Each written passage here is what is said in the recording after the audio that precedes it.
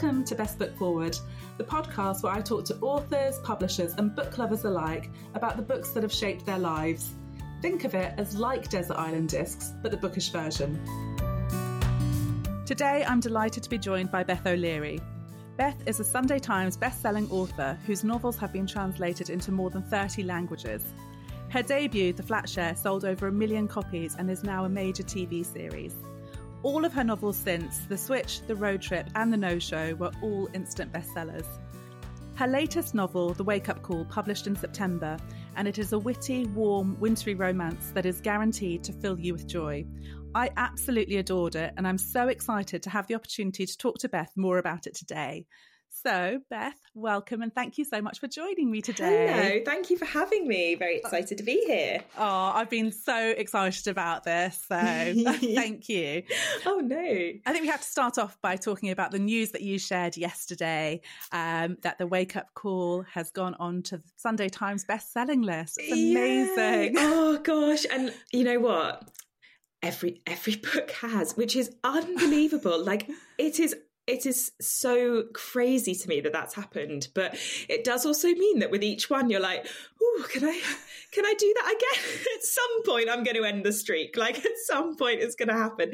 But I'm very relieved that it wasn't this one. And it actually felt really, really special because this is, you know, when I said I wanted to write a wintry book, I knew, because I know a little, now that I've been doing this for a little while, I know the publishing world a bit, and I knew that autumn's when all the big books come out. You know, it's when the blockbuster books come out. It's when the celebrities release their books. It's the kind of big pre-Christmas hardbacks. And I knew that means it's much harder to get anyone to pick up yours, of course, because they've got so much choice. And I kind of thought this might be the time that we can't quite get there. And to see The Wake-Up Call on that list with, you know, absolute giants of commercial fiction, I felt so proud. Like, I felt like, I don't know, maybe I'm doing this now. I don't know, like a real moment of like, I am a proper author, actually. It felt really amazing. Beth, you are a proper and brilliant author, and it's so well deserved. I was delighted when I saw it. I always think of you really fondly, not just because I love your books, but you were the first author I ever met at a publishing event when I was a baby bookstagrammer.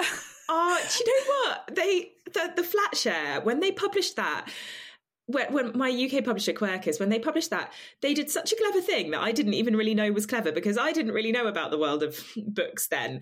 But they reached out to some lovely bookstagrammers who, I think, like you say, like they you know, hadn't really had publishers pay much attention before, and said, "Hey, do you want a copy?" And it's so special now because so many of you are now, you know, enormously influential in the book world. And like, I've known you since the Flat Share years ago. And I'm like, I was there at the beginning. Yeah. And it is. I remember you standing, I think it was Anna who met me, and we were talking, and I said, "Oh, I just really want a lovely read." And she's like, "Oh, you've got to come meet Beth." And you were standing there by the little bed. Yes. Oh, was this yes, it would have been at the showcase. Yeah. Yes, that's it. Yeah. Oh, I was just super nervous. I was. Oh, we were both nervous. And probably neither of us said. We were probably both pretending not to be. I just felt like a massive imposter. I was like waiting for somebody to be like, sorry. But I have loved following your journey and all of your books. They've all been wonderful. So I'd love it if you could start by telling everyone a little bit about The Wake-Up Call. Yes, I'd love to. So The Wake-Up Call is about Izzy and Lucas, who are receptionists at a beautiful, falling down, ramshackle hotel in the New Forest. And the hotel's really on it's struggling to stay afloat. And when Izzy finds a collection of old rings, like wedding and engagement rings, in the lost property, and returns one of them and gets a big reward for the hotel, management get very excited and they task Izzy and Lucas with returning all of the other rings. But the challenge is a little more challenging because Izzy and Lucas absolutely despise each other. Oh, it's such a wonderful read, and I can't wait for everyone else to pick it up. Oh, thank you. Before we talk about the characters, I would like to just sort of talk a little bit about the sort of setting and themes. Yeah. So, as you said, we've got this charming and slightly chaotic crumbling hotel who are really struggling to stay afloat. We've got the wintry Christmas that they're preparing for, who Izzy is all on board with. Mm-hmm. We've got the lost engagement rings with all the sort of lovely stories that they hold. And I feel like you found the perfect recipe for a romance. I love winter. Thank you. It's just so perfect. Like all the little elements that come together. We got married on New Year's Eve, so I'm all for You're a wintry romance person. I am. So I'd love it if you could tell us where the inspiration behind it all came from. Yeah, so I'd actually had the idea years ago for somebody returning some wedding or engagement rings, and because I find rings really fascinating, if that's not an odd thing to say, but I just think a ring, we use it to symbolize so much, and I loved the fact that if you had somebody who had a whole bunch of rings, they'd have like in their hands a whole bunch of love stories, and in returning them to people who had lost them or had them stolen, I hadn't quite worked out why this person had these rings and why they would end up giving them back. That was sort of the problem I had with it, and that's why it sat for a long time. But in returning those rings, I knew that person would then essentially become embroiled in all these little love stories. And the beautiful thing about that is it gives you a structure for a novel, and you can have each of those love stories showing us something, and then you get that lovely satisfying feeling when you know how all of those love stories kind of resolve and come together and what each of them means. And so I really loved that, but I didn't have, it was just one of the many ideas that I have brewing in the back of my head that is sort of half or a third of a novel, and I'm like, there's something in that, and maybe one day I'll find the rest of it. And sometimes those ideas, I think, maybe this is a bit I sometimes find I sort of sound like I'm talking about magic when I talk about writing, like magically these things happen. But I think sometimes an idea waits for when I'm ready for it. And for me, that idea was sitting there waiting for its kind of setting or its context.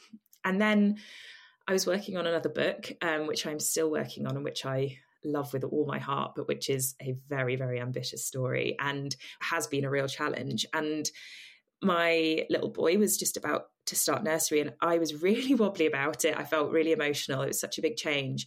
And I think I wanted to just write something really fun and escapist. And my publishers sort of said, because I'd mentioned to them a while ago, about thinking about a sort of, I had this setting in my head, this kind of wintry setting, and about the idea of writing something wintry. And they kind of said, would you be interested in writing something for this autumn?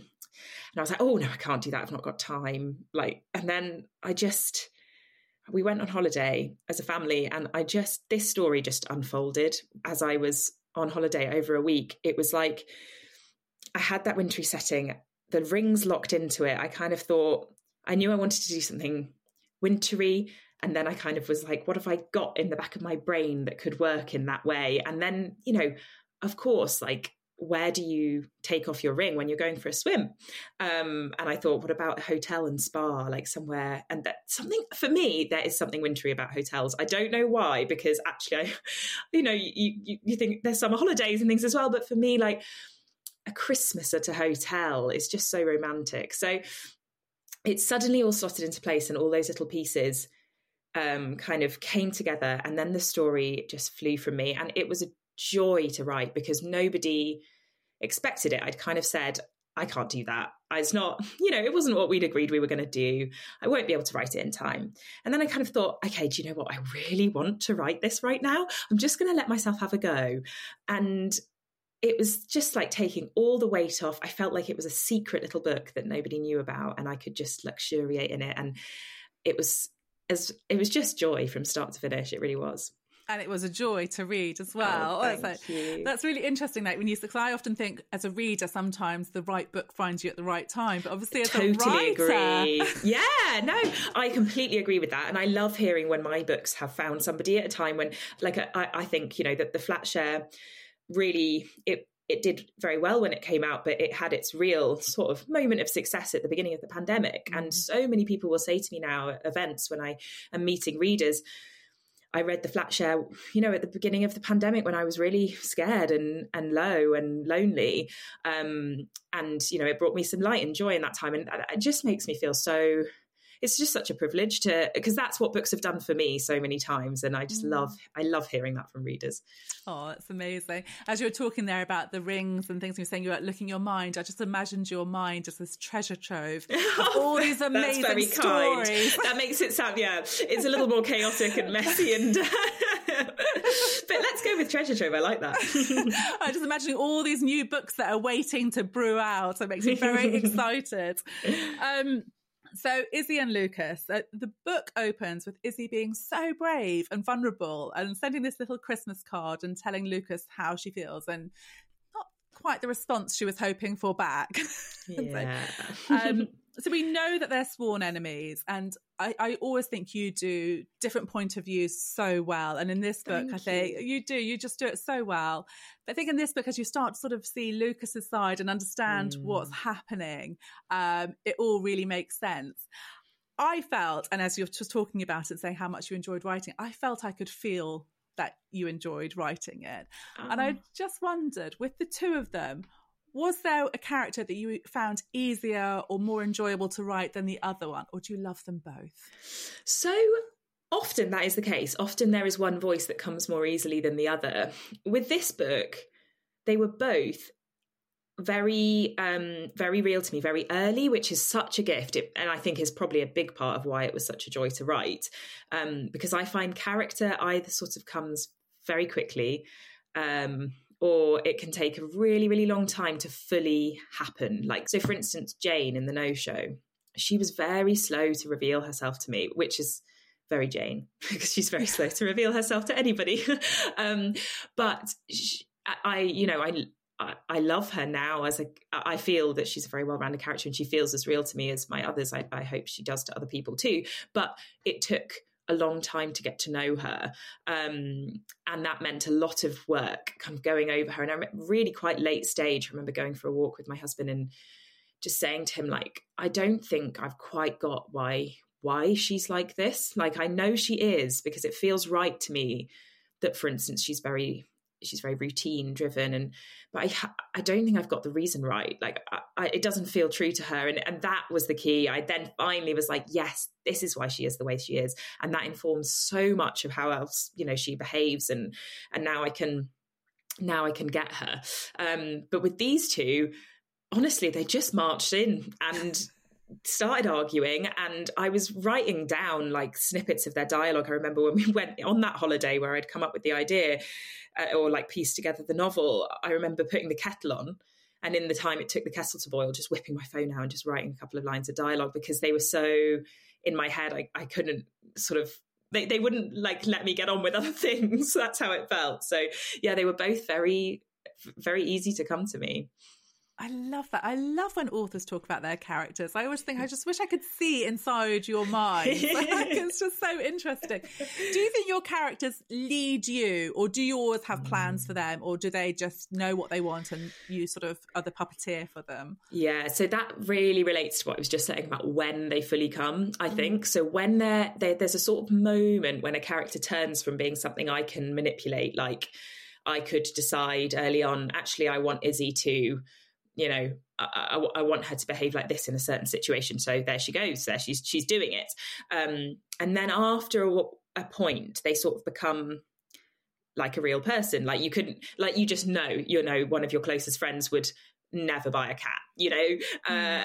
There's then a point for me where I'm like, oh, it would be great if they bought a cat, but they just wouldn't do that. So that's not going to work. I'm going to have to think of something else. So if that happens early, then a book is very character-led. But if it happens late, then it's maybe a little bit more of me doing the puppeteering. And then sometimes that means, once I've figured them out, having to go back and change things. I do a lot of rewriting. I'm not a very efficient writer. I'm going to disagree. How many bestsellers do you have? Yeah. But how many thousands of words have I deleted to get them? Like, I don't know, 400,000 maybe in total. Oh, I remember seeing Kristen Hanna a few years ago. She was talking about the Four Winds, and apparently she wrote that, got to the end and realised that she was missing the main character, so started again. Oh, and she was like the main character, and she was like, no, it makes sense. And she said once she knew what was missing, she just flew through it. Like, wow. Well, I'm glad it worked the second time, but it's, I mean, you kind of fear that happening as an author. I think you think, what if I've like got this completely wrong and I'm going to get to the end and have to rewrite it? But I've had that happen. You know, I've had, again, with the No Show, I got 70,000 words in before I really realised something very big about that book that I won't say because it's a spoiler. But I had to do so many rewrites. I almost, you know, not a total rewrite, but certainly a total rewrite of one thread of the novel. But I just didn't care. When it actually happens, when that idea hits you and you think the book is going to be so much better when I change this, you don't mind the work as much as you think you will. You know, when you're laying down those precious words and you think, I must never delete these. They are so, like, they have been so hard to write. And then actually, when you know it's right, you're just, it's not so hard to let go. Well, obviously that care that you show for your story shines through off the pages as a reader. So thank you. So Izzy and Lucas and the chemistry between them, there are some brilliant scenes between the two of them. And I know you said you wanted this to be a novel which brings joy, and it really does. Like, I could visualize the two of them, so many points. And I just wondered, did you have a particular scene that you loved writing for them? Oh, that's a great question. So there are two scenes in the book that take place in the swimming pool. Like when you're writing a hotel setting with a spa, obviously I was looking for like, oh, where are places in the hotel where I can have interesting things happen? Because I really wanted lots of the action to be in the hotel. And the swimming pool, it just lends itself to a good, sexy scene. So there are a couple of scenes, and the second one, where they end up in the swimming pool together. That is probably one of my favourite scenes. And I actually tweaked it a lot to in a very late draft and this is a challenge I always face with my books because I'm always trying to kind of deal with emotion at the same time as sort of humour and sexiness. And, you know, it can be quite difficult to get that balance right. And in that scene, they are both actually being very vulnerable with each other and sharing a great deal. But it was just trying to get that kind of exposure and vulnerability in a way that only strengthened the sexiness of this kind of wet pool moment of connection, and never kind of dragged the scene down. You know, you want it to feel still bubbly and light, but also I think it's so much more powerful if you get this sense that they're not just connecting physically, they're also starting to actually see each other. So I was hoping because it was brilliant. And you're right, because you do balance things so well. You get the humour and things, but it is that you can sort of see. I just think it would be like, I could see it as a movie, just that sort of moment of them. Yeah, so brilliant. I loved it. And also Lucas in a wet shirt. I mean, who doesn't want to see that? You know what? One of my editors, I won't name names, but her comments throughout, she was like, I actually need a little bit of encouragement generally from my editors with writing about sex. I find I tend to underwrite a sex scene. Like that's kind of I notice that's like my habit. And I think it's partly, it takes a little bit of a nudge of confidence from somebody to be like, no, we do want to know more. You're not just like, kind of going into it too much. So it's one of the things that my editors often do is kind of say like, love this, more please. And one of my editors, like her comments all the way through, just kind of like, loving Lucas here, could he be not wearing a shirt? And actually something that she caught quite early is I had put their uniform was a black shirt. And she put a little note being like, look, I hate to say this, but I do feel like a white shirt might be better for the swimming pool scene. And I was like, do you know what? That's a great shout. It really is. So, you know, important editorial notes. That's so much fun. I guess it probably is quite vulnerable though, writing sex scenes of sort of, because they will be the ones that people talk about and, sort of striking the balance. It must be really hard. I hadn't thought about that. Yeah, it is really hard to write sex well. And it's sort of, for me, I think it's about not actually sort of getting into the what, where, when, if you know what I mean. I think for me, the sort of sex scenes that I tend to write are very much focused on how we're feeling in the moment. And I think that's what makes it hot, is that feeling of kind of what you're experiencing, not kind of exactly what's happening. So I tend to not get too technical, which I think does help.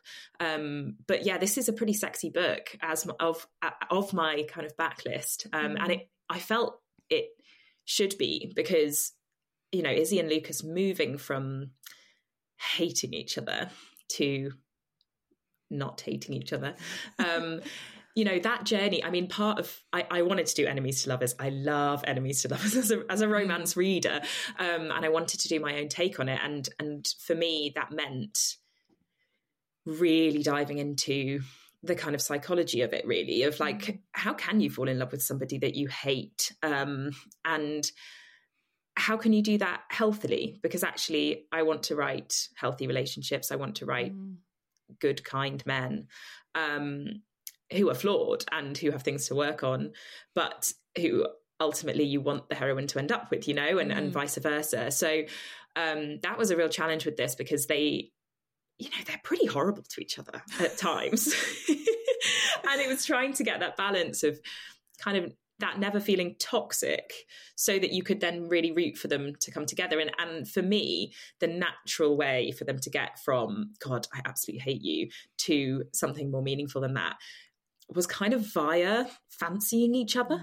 I feel like, particularly for Izzy, who, she's very self-reliant, she's very strong, and she's very, she's a little quick to judge, actually, and she sets a line because she's learned to do that because that's how she protects herself. And she, for lots of reasons, she finds that she's had to protect herself and stand up for herself. And so once she set a line, she's kind of made her mind up. And so it's very hard for her to acknowledge that maybe she's wrong about Lucas. So the way she kind of finds an outlet for that feeling is to go, okay, maybe I just want to have sex with him. Like, I don't like him, but I'm finding this weird feeling of like, maybe that I kind of do want to hang out with him. And maybe I do like him, but it must just be that I just need to get this out of my system and I've just got a crush. And if we just sleep together, it will be fine. So that felt like a fun and quite plausible way for the kind of the psychology behind that, like, shift from hating someone to caring about them, to kind of how that could work. So yeah, that's kind of how it ended up being quite a sexy book, I think. So you can blame Izzy. It's all her fault. Yeah, absolutely. Bless her. So I think something you do as well in all of your books, you have great cast of characters around the main characters. You. And in this one, so we have Poor Mandy, who I loved. I actually worked with somebody who was called Poor. I won't say the name just in case. No! Yeah. I love that. She's kind of, I really thought of her throughout, and I was like, oh, where she is now, bless her. But at the beginning, there is one character who pops in. It's a bit of a blast from the past. And I just thought it was the most wonderful moment for you to have put in. It's so special. And I just wondered if you could tell us who makes a lovely appearance in the Wake Up Call. So I think you're referring to, there is a little phone call. So Izzy is ringing around everybody that stayed at the hotel at times when the rings were lost. And so there's this whole book full of names. And I just thought, I was working on, I was on set with the Flatshare TV series at the time when I was working on this book. And I couldn't really talk about it yet. It was all still super secret and I couldn't kind of share all the details, even though I was desperate to. And I think that meant that Tiffy and Leon were kind of in my mind. And I really love in other books when people drop in a little Easter egg to somewhere else, but I've never really done it. So I just thought, who might have had a long weekend at this beautiful hotel in the New Forest. And so Izzy makes a call, and the person she calls is Tiffany Moore. And so we just get a little snapshot of how they're doing now, a few years on, just to check in with them, in case anyone's worried. It was lovely. I thought it was so sweet to see that pop up. I had to go and I saw it and I was like, oh, I picked up my copy of the flat show and I was like, it's her. Yeah, it's why I said Tiffany, not Tiffy. Why I used her full name, because I thought everyone will immediately know if I say Tiffy. But if I just say Tiffany, there'll be people that will read over that and never think of it. But there'll be people who are like, hang on, I'm sure that was Tiffy's surname. Yeah, that's what I was. And I was like, oh, maybe it's somebody in your family who's really important. You're sort of sending a little message to them. I was like, no, it's Tiffy. Oh, well, I know you set out to write a novel that brings joy, and I would say mission accomplished. It is the most joyful and romantic read, and I would absolutely recommend you get your hands on a copy as soon as you can. Thank you. So, right, before we go on to talk about your Desert Island books, I just wanted to remind listeners that all of the books that we're talking about, including all of Beth's, will be linked in the show notes with links to buy as well. So don't worry about trying to sort of remember everything that we're talking about.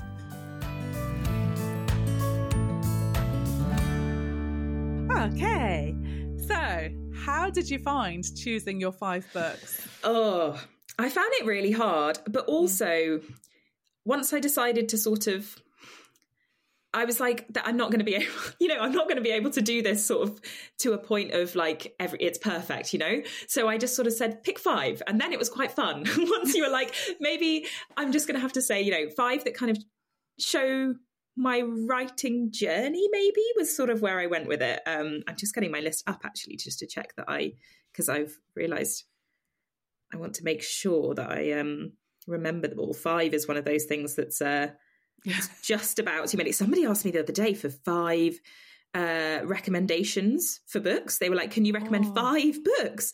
I thought, like, oh my goodness, that's actually loads. And then afterwards you'll be like, oh, I should have said this, I should have said that. Oh yeah, totally.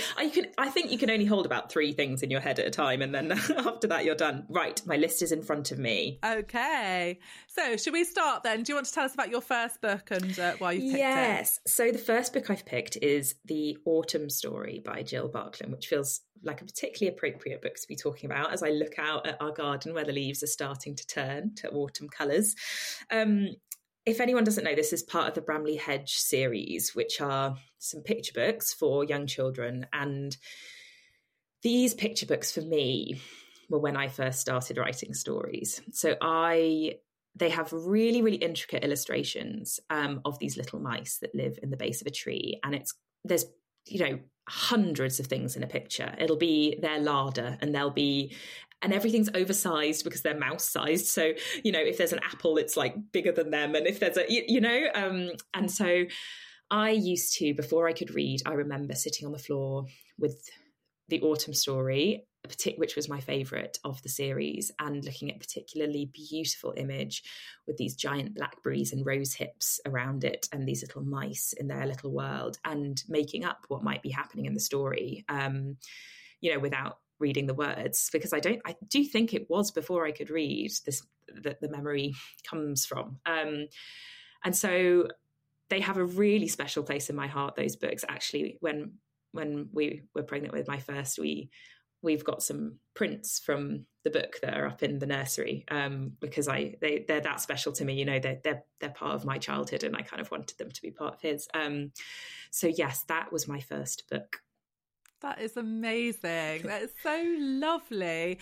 I think those books, like you say, with the pictures as well, they're so beautiful, aren't they? I don't know how, because I can't, it sounds awful, but Baby Days with my 2, I don't remember reading any of the Bramley Hedges with them, which I feel like I've really let them down. Do you know what? No, my copies are so battered that they're actually still out of reach, because I don't think they'd be able to withstand a 2-year-old. But I do have my old copies from when I was a child, which is really lovely. And I really want to hang on to them and share them. Yeah, that's lovely. I think it's really lovely when you can share stories that you enjoyed as a child with your own children. Obviously, I wouldn't want you to ever stop at what you're doing, but I was thinking when I saw this pop up on your list, you have such a lovely way of writing. You are such a really lovely and warm person. Would you ever consider writing a children's book, do you think? Yeah, I sometimes think about it, but for me, I would only want to do it, and I always say this about when anyone asks about would you ever write in a different genre or anything like that, like if an idea came to me that was perfect for that, then I don't think I'd hold myself back. I wouldn't be like, no, you don't write that sort of thing. But the ideas that come to my head are just the sort of fiction that I write at the moment. Like it just seems to be what I want to write. And it was when I started writing this sort of fiction that I'd written many novels before The Flatshare, but The Flatshare was my first finished novel in kind of that was a romantic comedy and for adults. And because I used to write sort of young adult stuff before. And it just felt like I'd found my voice, it felt like I'd found what I wanted to write. So I'm kind of where I want to be now. But you never know, if an idea popped into my head, and I read a lot of children's books now, so it might do, who knows? Who knows? Never say never. Exactly. Exciting. Okay, what about your second book, Beth? So my second book, I have put Northern Lights by Philip Pullman. I can't tell you how many times I've read this book, and it came to me when I was just at that stage of reading where you're insatiable. Do you know what I mean? Where you are old enough to read widely, and to realize how many books there are out there. And it just captured my imagination. I loved it. And as an adult, I still love it. I think it's one of those amazing stories that is so intricately and beautifully layered that you can enjoy it at any age almost. In fact, I remember reading it alongside Milton's Paradise Lost, and because I was reading that for university, and then I picked this up because it has so many echoes of kind of that story in it, and reading it kind of through the lens of that book and thinking this is just so fascinating. I think it's a real masterpiece. And I also think that it was interesting to me to read about Lyra, who is a very brave girl, but she's also quite badly behaved little girl.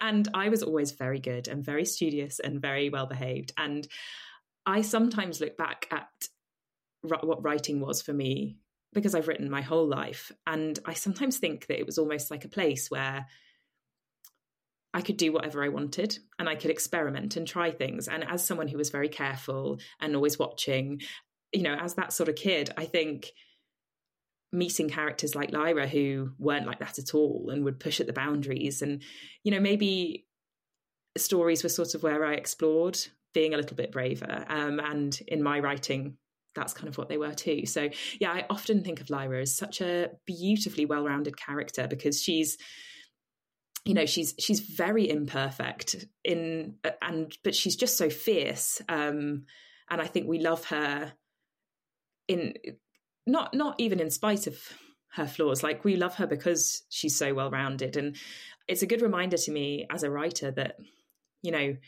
readers are very generous with their love. I think they will love a character if they see good in them and they see them being kind, and standing up for people that can't stand up for themselves, for instance, as Lyra does, even if they are a very imperfect person.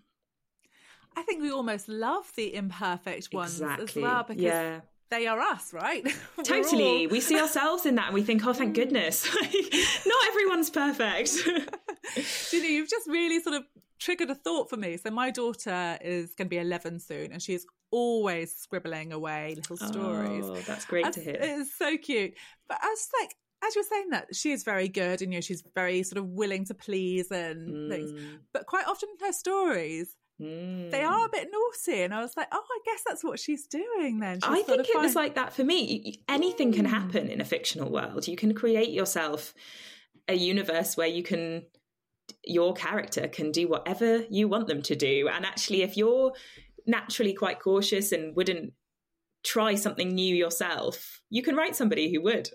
Yeah, that's really interesting. I shall go and look back at her start analysing. I know. What does she secretly wish she could do? Well, she's going through a bit of a murder mystery phase at the moment.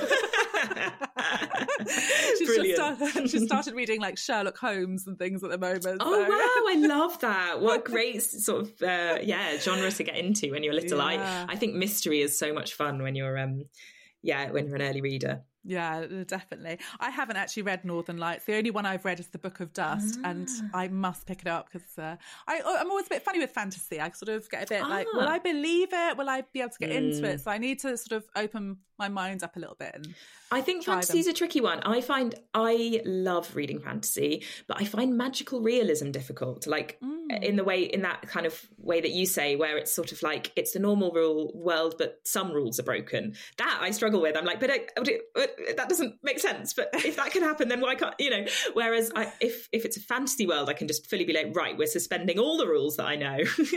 People have wings. I'm in. That's what I need to do. Okay, so we're moving on to your third choice then. So my third book is Pride and Prejudice by Jane Austen. And I think this was really probably a more formative novel than I realised for a very long time. I read it as a teenager and I was obsessed with the BBC adaptation with Colin Firth, with, incidentally, a wet white shirt. So who can think how Lucas ended up in one of those? But I knew, you know, half the words from that series, and I used to watch it on video all the time, showing my age. But this book, I think, was probably my first proper romance novel. I think it is a romance novel, and it's such an extraordinary book. I mean, where do you start with Jane Austen? You know, she's probably my favourite writer of all time. What I love the most about her is that she writes characters so incisively and humorously. She will absolutely nail a person in one line. And even after hundreds of years, you can look back at it and go, I know someone like that. I know someone just like that. And then it's always undercut with this warmth. And I think that's what I love, is that she's never cruel or unkind, even when she's poking fun. And, you know, that's how I want to be as a writer. I want to be loving even when I'm taking the piss. And I think that's what she does. And that story for me is a particularly special one, just because I got so swept away by the romance. Is there any like romantic proclamation more like swoon worthy than the like, you must allow me to tell you how ardently I admire and love you. And the fact that he says admire before he says love, like in the context of their story, is just so perfect.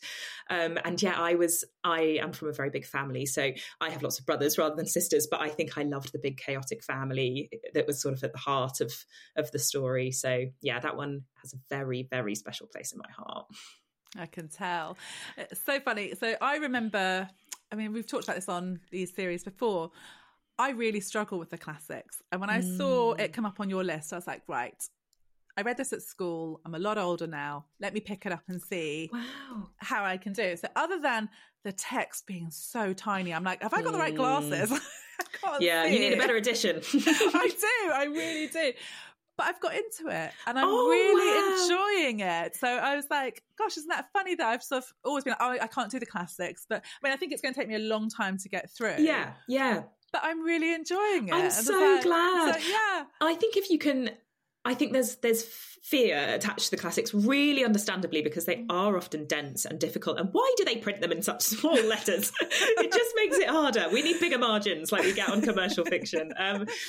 But really, if you can, I think that's why I like to talk about Pride and Prejudice as a romance novel. It's a love story. You know, it almost makes it less intimidating, I think, because people think, oh, well, I love those. And actually, so many of the books that we now consider literary greats were commercial fiction in their time. You know, Charles Dickens was serializing his stories and he was like sort of almost pulpy fiction then. That's how people kind of saw him. And now he's sort of a bit intimidating to read. But I always think it takes that away if you think like he was the writer of his day who people would, you know, they'd stand on the like harbour waiting for the ship to come in with the next installment of the story because they couldn't wait to read what happened next. And these are the early sort of forefathers, I think, of the kind of books that we pick up and race through by the pool now.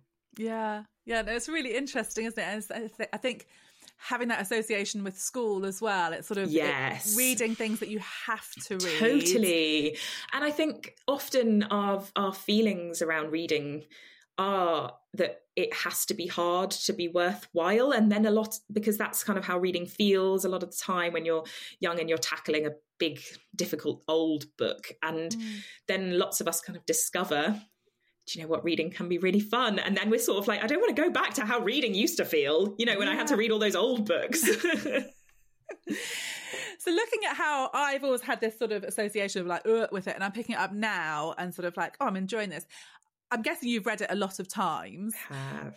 Do you find that when you read it again that you're seeing different things, or you have different sort of perceptions of characters? Or Yeah, that's a really good question. I do think it feels a little different when you pick it up later. I think the way I read it as a teenager was sort of, I tore through it as a love story, really. And not that I necessarily would have acknowledged that. I was a bit of a book snob, which we will come on to with my next choice. But now, a lot of the time, I think this is probably perhaps because I've read it so many times and I'm able to kind of step back from it a bit more. But now that I'm a writer or an author, I was always a writer, I think. But I read it in kind of wonder at like the skill. I read it and think like, what an absolutely brilliant turn of phrase, or yes, she has completely got that character. I kind of read it a little bit more removed, possibly, which is maybe a bit sad now that I say it. I want to get back to reading it like a teenager again. Maybe you just need to watch Colin. Yeah, yeah. I think that would be really good for me. I think I should do that. Okay. Your next choice is this.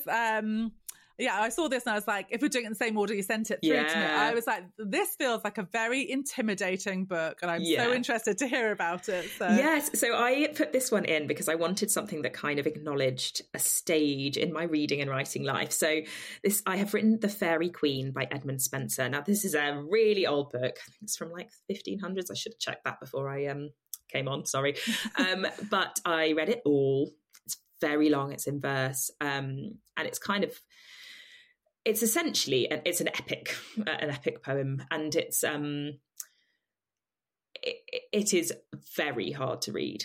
It is very long and it is very hard to read. And I read this at university when I was studying English, and it is the one time in my life when I wasn't writing, when I was studying. And I think some of that is to do with, the relationship I was in at the time, which wasn't good for me. But some of that was about the way I was reading and the way I was approaching books and what books were to me. And I think I had a bit of a kind of, we only read the greats, a little bit of that kind of attitude, and a little bit of book snobbery. And I'd stopped reading for fun. And when I kind of came out of university and picked up women's fiction, which we'll talk about in a moment, I sort of really rebelled against that. And I was like, do you know what? Why was I reading all that old shit? Why is that any better than all the other stuff? Why was I didn't enjoy The Fairy Queen. I just trawled through it. I got through it. But actually, I think I then kind of, as you often do, I think, when you're going through a phase of moving one way or the other way, and I kind of came to a middle point with it where I thought, actually, you know what? In the way that we were just talking about Dickens, like, this is a rip-roaring adventure, and it's really hard to read because it was written ages ago. But there are elements of this that are still really fascinating to me. And this book is actually referenced a little bit in The Road Trip, The Fairy Queen. There are a few, it's what Dylan's writing his PhD on. And I think that was, for starters, it's a story about journeys, just like The Road Trip. And I knew I wanted, with Dylan, I was sort of playing with that sort of pretentious literary type that I think I had fallen into at times. But it was also really nice to go back and say, do you know what? I did get a huge amount from that time, and as a reader.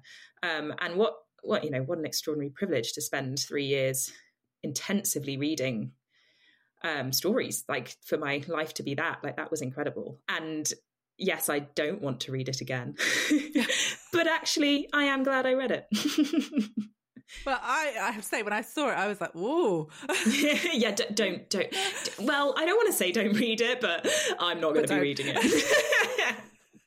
Yeah, don't worry. I don't think it's going to be going straight to the top of my pile. Yeah, you've got presumably a very long TBR. Yeah, I'm all set. Thank you. You know what I'm finding really interesting, and sort of as you're talking about these, I'm just thinking like there's sort of markers. I mean, I know you said you've picked books that have inspired your sort of writing, but you can see that these markers that are sort of coming through from what you've read and how you've brought them into your own career. And I love that this book that I just looked at and thought, that looks really intimidating. You've brought it into this beautiful book of yours and sort of paid it your respects to it almost. Yes, exactly. That's really what I wanted to do, was to say, you know, for the last couple of years I've been talking you down, but actually you were important to me. So here's a mention. I wonder what Edmund Spencer would think if he could find himself. I think he'd be horrified at a woman like me writing a book. You never know. Maybe he'd be delighted. Yeah, maybe he's more open-minded than I'm giving him credit for. Perfect. So we're on to your final book. Yes. So this one is Rachel's Holiday by Marian Keyes, which is one of my all-time favourite books. And I chose this one partly because it is an all-time favourite, but partly because it kind of signals a big, big change for me as a reader. So a friend recommended Marian Keyes to me around about the same time as I just sort of discovered women's fiction, really. And I'd never read it. I'd read young adult, I'd read a lot of fantasy, and I read a lot of classics. And I don't think I would have admitted it, but I never would have gone near a book with like a fluffy looking cover, you know, something pink with a shoe on, that kind of vibe. I would have thought, I'm not going to read that stuff. It's a bit trashy. I think that's probably what I would have felt. Maybe I wouldn't have said it, but I think that's what I felt deep down. And for some reason, I think because someone recommended it who I trusted and respected, I thought I'll give it a go. And it was such a revelation to me. I felt like, is this what's been hiding behind all these pink covers? Is that these cartoon women standing on the front of these books have been hiding these extraordinary, deep, sensitive, fascinating novels about what it means to be a woman, about what it means to fall in love. And if this is what chick lit is, like, I want to write chick lit. And it was a total shift for me as a writer and as a reader. And I devoured Sophie Kinsella, everything Marian Keyes has written, you know, the kind of greats of that sort of period of women's fiction and romantic comedy. And I felt like, I don't know, we'd all been conned. Why hadn't I been told? And it really, really made me question the way I make choices as a reader. And why was I so dismissive of these books by women, for women? Kind of where had that snobbery come from? That lots of us carry, I think. And I hear it from my readers, not in an unkind way, but I often hear people kind of almost kind of doing themselves down when they talk about reading my books. You know, people will say like, oh, I am not very good at reading, you know, big complicated. I like a light read like yours because I can actually concentrate on it or something. And I kind of feel like saying like, there's no less value in the way you're reading my books. And, you know, people will talk about them being a guilty pleasure. And I just sort of feel like, don't feel guilty, you know, what's guilty about pleasure like this? Like, you are reading for joy, and that's a wonderful thing.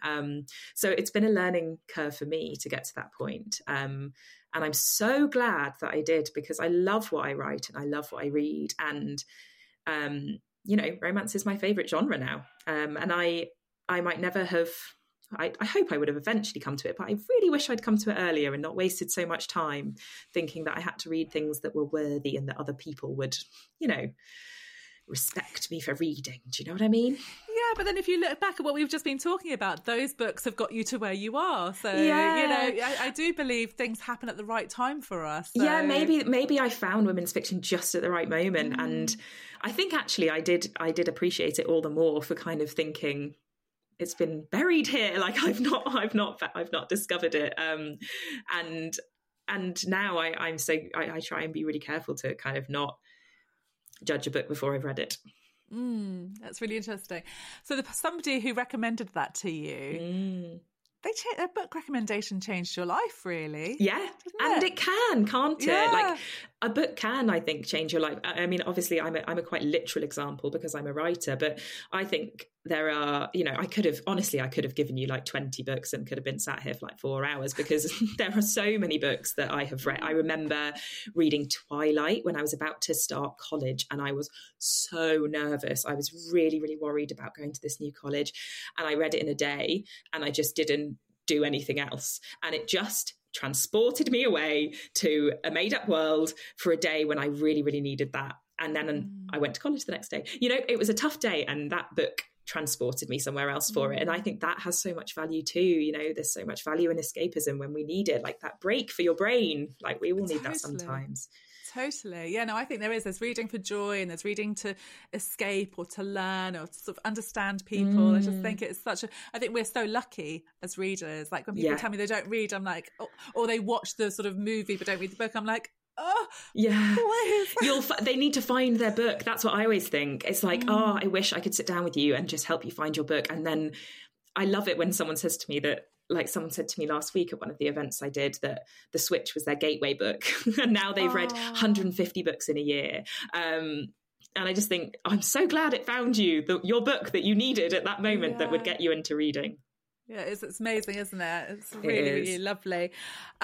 Shamefully, I have never read Marianne Keyes. Oh my gosh, Helen, you'd love her, honestly. And again, Rachel, which is the sequel to Rachel's Holiday, which is 25 years later, is maybe an even better book. But I feel like I should say the first one because it was, the first and it came at the right moment. But I think she is a modern Jane Austen. Like, honestly, she's an extraordinary writer. I think sometimes people find the novels a little slow to start. I don't, but that is something I've heard a few times.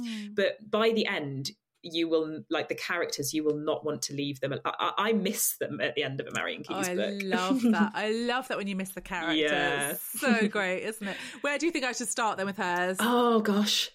Is that really putting you on the spot? Sorry. No, I just think it's very serious. Like, I've got to take that question seriously.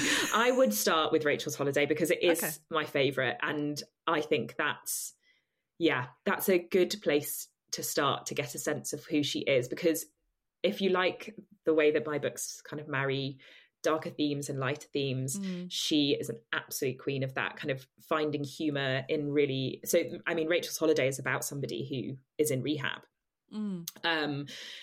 but sort of prefers to think of it as being on holiday, and thinks it's going to be lovely.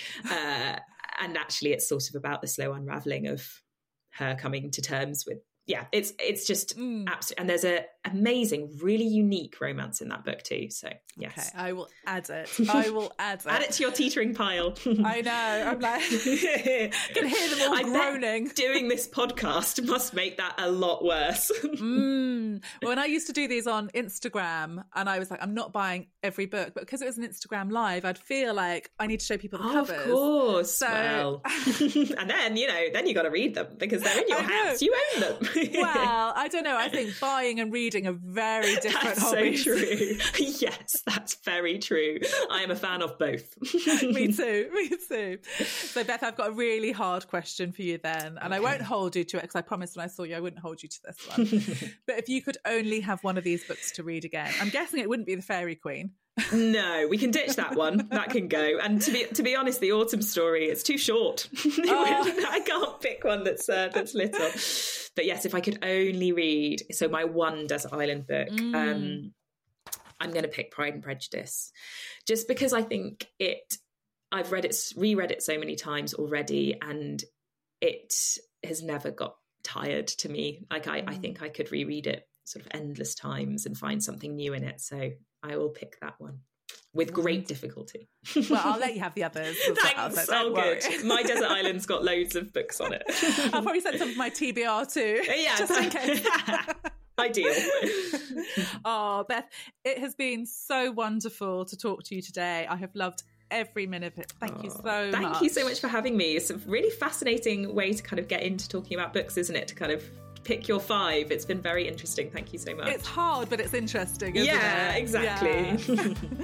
Beth's wonderful new novel, The Wake-Up Call, is out in hardback, and it is a wonderful read. She wanted a novel to bring her readers joy, and she has absolutely nailed it. All of the books we've talked about today, including Beth's, are listed in the show notes where you'll find links to buy them as well. I hope you enjoyed this episode as much as I have, and if you did enjoy it, please rate, review, subscribe, and most importantly, please tell your friends about it. Thanks for listening.